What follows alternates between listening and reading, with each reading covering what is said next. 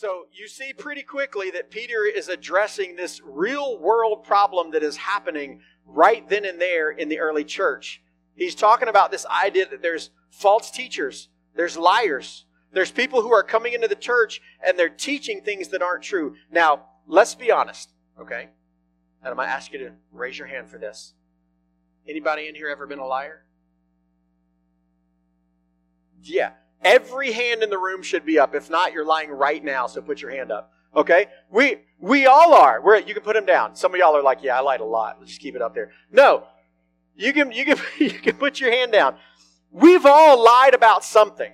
Okay? We've all, at some point, we've stretched the truth. Maybe you got caught in the lie. Maybe you got away with the lie. I don't know.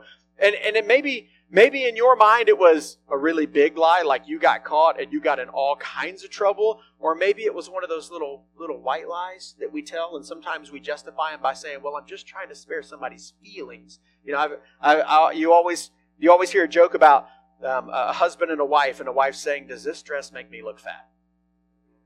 And the husband's in a predicament, right? Okay? Because hopefully he can say, no, of course not. But sometimes you always see the joke of, he's like, oh, I don't know what to say, because if I say it makes her look fat, then she's going to be mad. And if I say it doesn't look fat, and it does, then she's going to be mad because I didn't tell her the truth. And we start having those dilemmas. But the problem is, Scripture tells us we're supposed to be truthful all the time, right? You know, I actually heard that joke ended one day by wife asked her husband if the dress made her look fat. He said, no, it's not the dress, it's the refrigerator. So, it was a joke. It was a joke. Guys, don't ever use that line, okay? That'll probably get you killed. But here's the thing. Hey, we've all lied. And there's times where we can justify our lies. But Scripture tells us we're not supposed to be that way. We're supposed to be truthful. Because when you look at who God is not a God of lies. God is a God of truth, and God is a God of integrity. And yet what Peter is talking about is there are people who are coming into the church and they are saying, this is the truth about God, and they were telling lies. And that's a problem. Because what happens, and we see this problem today, and we're not going to get into this a lot tonight because the passage doesn't get into this. Next week, he actually starts talking about this is what some of those false teachers look like, and these are some of the things specifically that they're saying. And we'll talk about that a little bit more next week and how to identify that in real life today.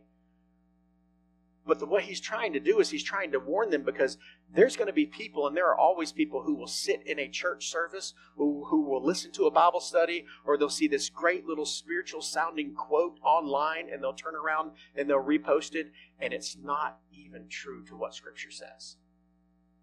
And that's why we have to be careful, because there are always going to be people who will twist Scripture, and that's exactly what Peter's trying to warn them about. So as we walk through this, there's two truths we're going to see tonight. And I want to go ahead and tell you what those are right now. The two things that Peter shows this early church and what we can find from this is, the first is a warning. The warning that we need to be on guard. That anytime you hear Scripture, anytime you hear a preacher or a Bible study leader or somebody talking about God, you need to be on guard that what they are saying is actually true to what God's Word says. That's the first thing that Peter's talking about. And the second thing is this. We have the promise here, we have the reminder that God is sovereign. That even in a situation where people are taking God's Word and they are twisting God's Word and they are making it say something that it does not say, God is still sovereign. God is still in control. And God is still going to take care of everything in the end. Let's walk through this passage and see how we bring that out tonight. Let me just read some of these verses again. 2 Peter chapter 2, verse 1. Listen to this. He says, but false prophets also arose among the people, just as there will be false teachers among you, who will secretly bring in destructive heresies, even denying the master who bought them, bringing upon themselves swift destruction. He's saying right there, you need to be on guard.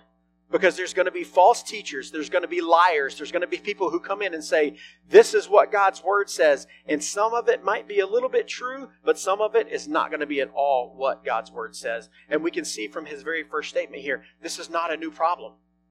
In the New Testament church, this wasn't a new problem because he says, but false prophets also arose among the people. He's referring back to Old Testament times. Peter's living in the New Testament. This is after Jesus has lived. This is after Jesus has died on the cross, resurrected, ascended back into heaven. He's living in the time of the New Testament church, and he's saying, even back then, there were false prophets. There were people who lied about God. And just like they had that problem back then, they have this problem right here in this church now. He says there's going to be, church, false teachers among you. There's going to be liars. And here's why you need to pay attention, because you're going to be able to recognize them. And he names 3 different things that are going to happen, or 3 ways that they're going to look. The first thing he says is that they're going to bring destructive heresies. They're going to take the truths that people know about God and they're going to twist them. They're going to change them. There's a book that came out. You guys probably aren't even old enough to know this book. It was by a guy by the name of Rob Bell, and the name of the book was called Love Wins. That's a great sounding book, isn't it? And Rob Bell was a guy that, for years, he was a student ministry guy, and student ministries all across the country were using his teachings and using his videos. And then one day he decides to write this book, and that book, the basic premise of that book is this: a loving God would never send anyone to hell. There is no hell. It's not true. It's not what Scripture says. See, there's one problem. When you look at Scripture, it's there. And it's a real place. Now, I will say this. God doesn't send people to hell. People choose to turn away from God. Therefore, they choose hell. I do agree with that part of it. But that's not what Scripture says. So you've got somebody who was a faithful teacher of God's Word for years and years, all of a sudden took one little thing and changed it, and now that's not even at all what Scripture says. See, this wasn't a new problem then, and it's not a new problem now. And what it says right there is that those people are going to bring destructive heresies. That is why every time we start on a Wednesday night, I say, if you did not bring a Bible, go get one off the back table. Because I don't ever want anybody to sit in a room where I'm teaching, or one of our adult leaders are teaching, or across the street where Pastor Brian is teaching, and you not be able to fact check what God's Word says right then and there. You've got to be on guard. Because if you don't know what God's Word says, you don't know if what you're hearing is contrary to what God's Word says. You've got to use God's Word, and you've got to open it up for yourself, because it says they'll bring those destructive heresies, but they will even deny the master who bought them. It's saying these false teachers, they deny God by the lies that they teach and the ways that they live. They claim a faith in Jesus. They claim a faith according to Scripture, but their words and their actions show that they don't belong to who Jesus is. And like I said, we're going to get more into that next week. And it says because of those things, they're inviting swift judgment. Because of their actions, because of their words. Scripture tells us God's going to take action. That at some point, they're not going to be able to continue saying the things that they're saying. And as I'm walking through this sounds like a lot of gloom and doom and condemning, but it's not. It's an encouragement for us that we need to be in God's Word, so that we know what God's Word says, so that when we hear anything contrary to it, we can see it and we can recognize it for what it is, and we can walk away from it. He goes on in verse 2, he says, and many will follow their sensuality, and because of them, the way of truth will be blasphemed. He said, this is why you need to be on guard. There's going to be people that don't know what the Word of God says, and they're going to believe something that sounds good, even when it's not true, and all they're doing is believing lies. That's why we have to be on guard. And it says there, the sinful lives of the way that these people are living are going to cause people to dismiss the truth of the gospel. He goes on and says in verse 3, and in their greed they will exploit you with false words. That means they are using lies about who God is for their own personal gain. It's not about you. It's about them. If you have a teacher or a preacher who is, I don't even know if I should go there. They're going to exploit you. They're going to use you for their own gain. And Peter says, be on guard for that. Their condemnation from long ago is not idle, and their destruction is not asleep. People are going to use you for their own gain when they twist God's word. And when they do that, God promises here that He's going to hold them accountable. Their condemnation from long ago is not idle. Here's what that means. That means, we've talked about this before, God is omniscient. God knows everything. God knows what you were going to do this morning. God knows what you're going to do 20 years from now. God knows, because that's who God is. That's the way Scripture describes Him. God knew before these people that Peter was talking about ever started spreading lies about God were going to do so. God already knew, and God already had a plan for their judgment. The same way, from the foundation of the world, before you and I were ever born, God knew we were going to be sinners, and without His love and mercy and sacrifice of Jesus Christ, He already planned our judgment and our destruction. Because that's what a righteous, holy God demands as a penalty for sin. But you see, there's also hope there. There's also grace there that we see in Scripture. He talks about be on guard so you're not deceived. But over these next few verses, starting in verse 4, we get a clear picture of that second truth. And that second truth is that God is sovereign. Nothing is out of God's hands. We can look today and we can see people who are taking and who are twisting Scripture, and they're getting rich off of it. And they've got huge mega churches, and they've got private jets, and life looks great for them. We wonder why. Why would God let that happen? Why would God let that prosper? Why would God let that be a thing? But Scripture tells us right here, God's sovereign. We don't always understand God's timing. We don't always understand why God allows some of the things that He allows. We don't always understand why He doesn't take action where we would take action. But we can trust that God is sovereign. And at the end of the day, God knows what He's doing. Look at what it says in verse 4. For if God did not spare angels when they sinned, but cast them into hell and committed them to chains of gloomy darkness to be kept until the judgment. Scripture tells us that when God created everything, everything was good. And yet at some point in time, we don't know exactly when that is, there are angels who sinned against God. Created beings who were made for the purpose of glorifying God, being His messengers, carrying out His will, they decided to sin against God. And Scripture tells us that when they sinned, God didn't cut them a break. They were in heaven with God, and God didn't cut them a break. It says God cast them out. He committed them to judgment that will come. And then He goes on in verse 5. If He did not spare the ancient world, but preserved Noah, a herald of righteousness with 7 others, when He brought a flood upon the world of the ungodly.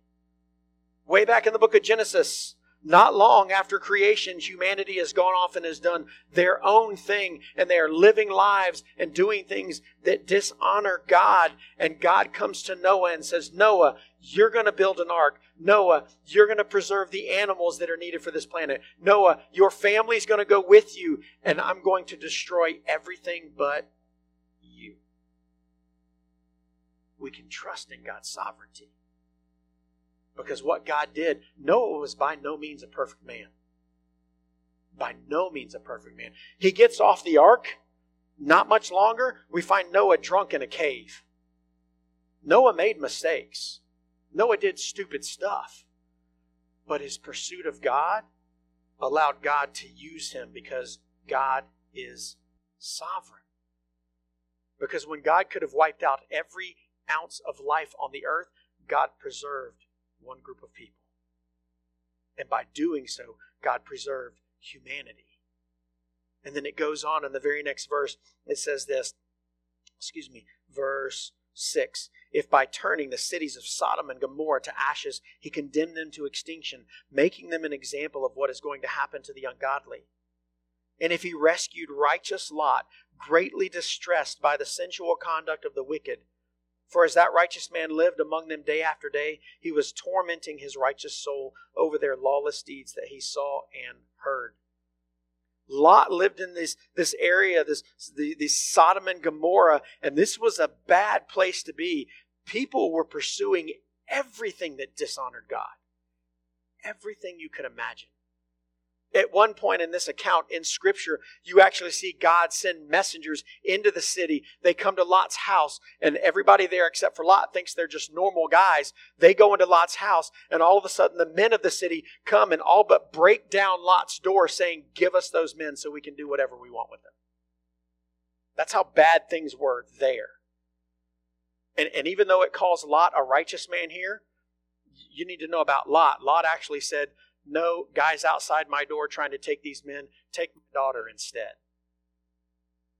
He's called a righteous man, but he made mistakes too. But he pursued God. And his goal was to honor God.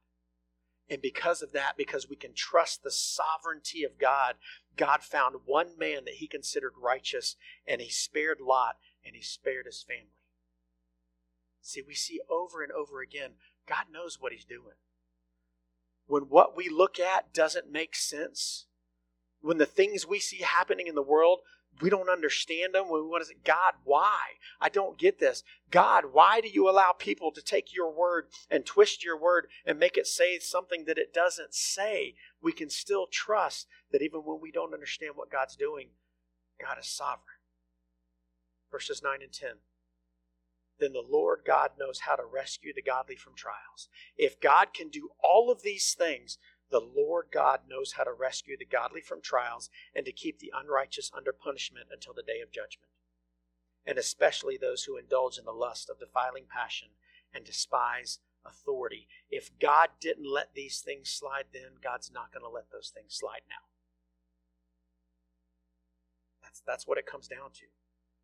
When people are telling lies or were telling lies about who God was and living in ways that dishonored him, if God was willing to bring judgment on them, then those who stood in opposition to his righteousness, then we can trust that God's going to do the same thing against anyone that's going to stand against him today. It may not be in our timing, and it may not be the way that we want to see it happen, but we can trust the sovereignty of God that anybody who's going to take and is going to lie and twist Scripture, God's going to deal with them in the end.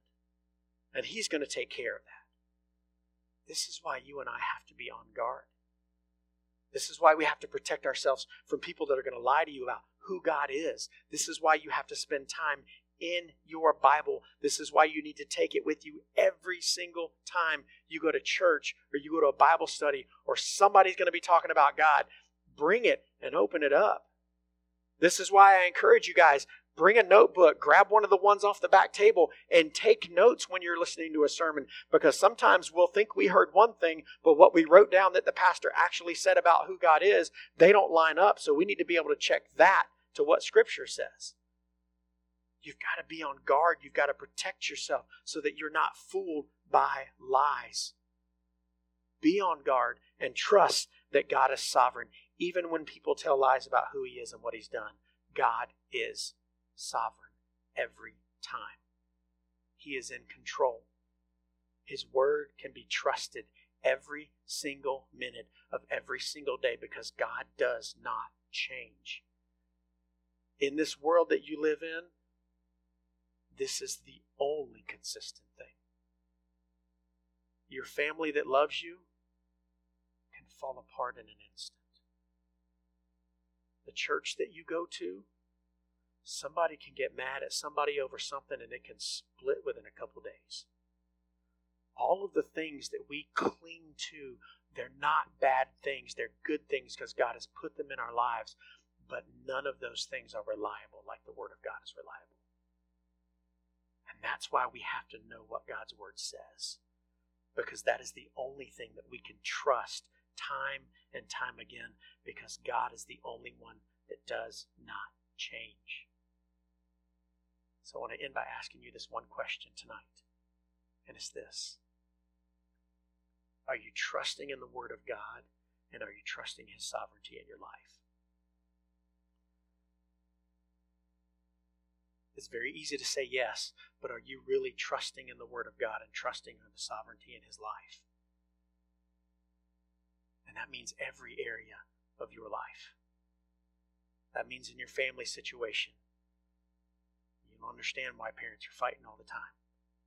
You don't understand why maybe that sibling passed away or that grandparent passed away. Are you trusting God's sovereignty? Are you trusting that God still has a plan for you? God still loves you, and you're spending time in His Word, pursuing Him no matter what's happening in your life.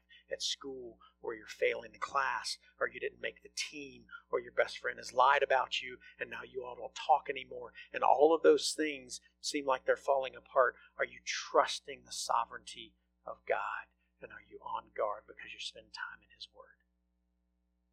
It's very easy for us to sit here tonight and say yes and yes. It's very difficult to walk out of this room and actually do it.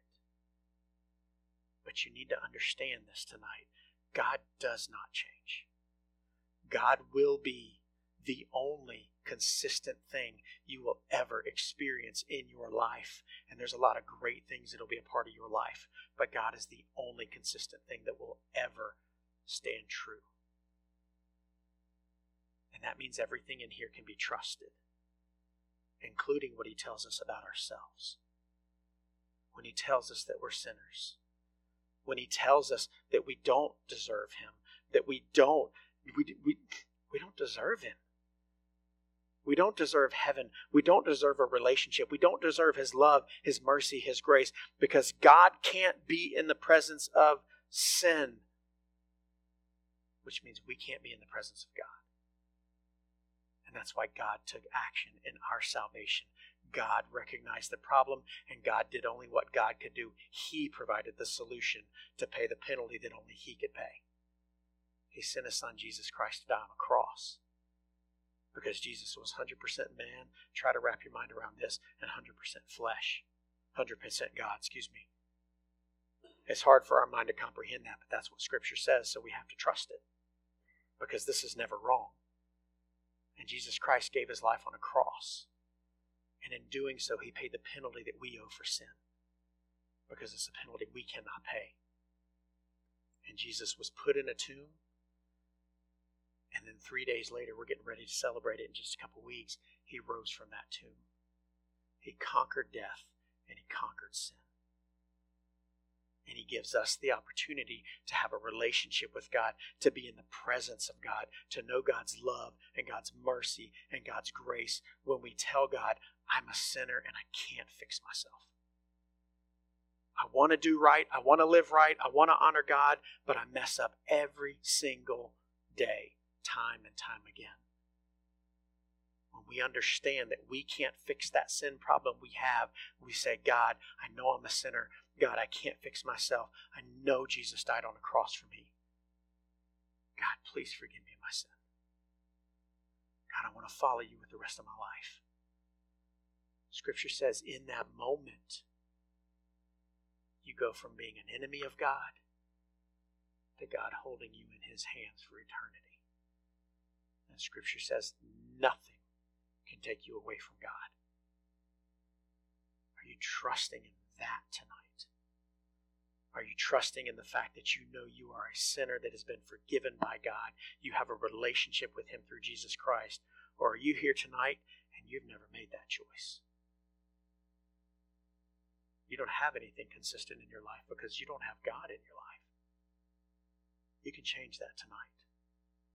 You can ask God right here, right now, tonight to forgive you of your sin. Put your faith and trust in Him. And then, as I said at the very beginning, God's done the work, and then our job begins. Now we start pursuing Him every single day. We spend time in His Word. We come together. We learn about who God is. We check what we learn about who God is with what God's Word says, and we pursue Him every single moment of every single day. Are you trusting in your salvation? Are you trusting in His Word? Are you trusting in the sovereignty of God tonight? If you are not, I would love to talk to you about that. When we stand up, when we sing, I'm going to stand right over here in the front of the room. Come talk to me. Or come talk to one of the other adults in the room. They would love to talk to you about what it looks like to pursue Jesus Christ every single day, to be able to trust in His Word and in the sovereignty of who He is. Let the gospel, let God's Word affect every area of your life, because it is the only thing that is trustworthy in your life. Let's pray. God, we thank you for today. God, we thank you that we can come together, God, that we can spend time together. And God, I just pray right now, God, help us to trust you. Help us to trust your word. God, help us to know that when we see people, when we hear people who are taking your word, who are twisting your word, God, that you are still in control. God, help us to let those experiences push us closer to you, to draw closer to you, God, to pursue you further in what your word says. And God, if there's anybody in here tonight that doesn't know you, God, that can't trust in your word and can't trust in your sovereignty, God, because they've never trusted in you, God, I pray right now, in this moment, show them how much you love them, God. Show them how much you want a relationship with them. Show them their need to be forgiven of their sin. The forgiveness that only you can provide through your Son, Jesus Christ. God, we thank you for Jesus, and it's in his name we pray. Amen. Let's stand and sing.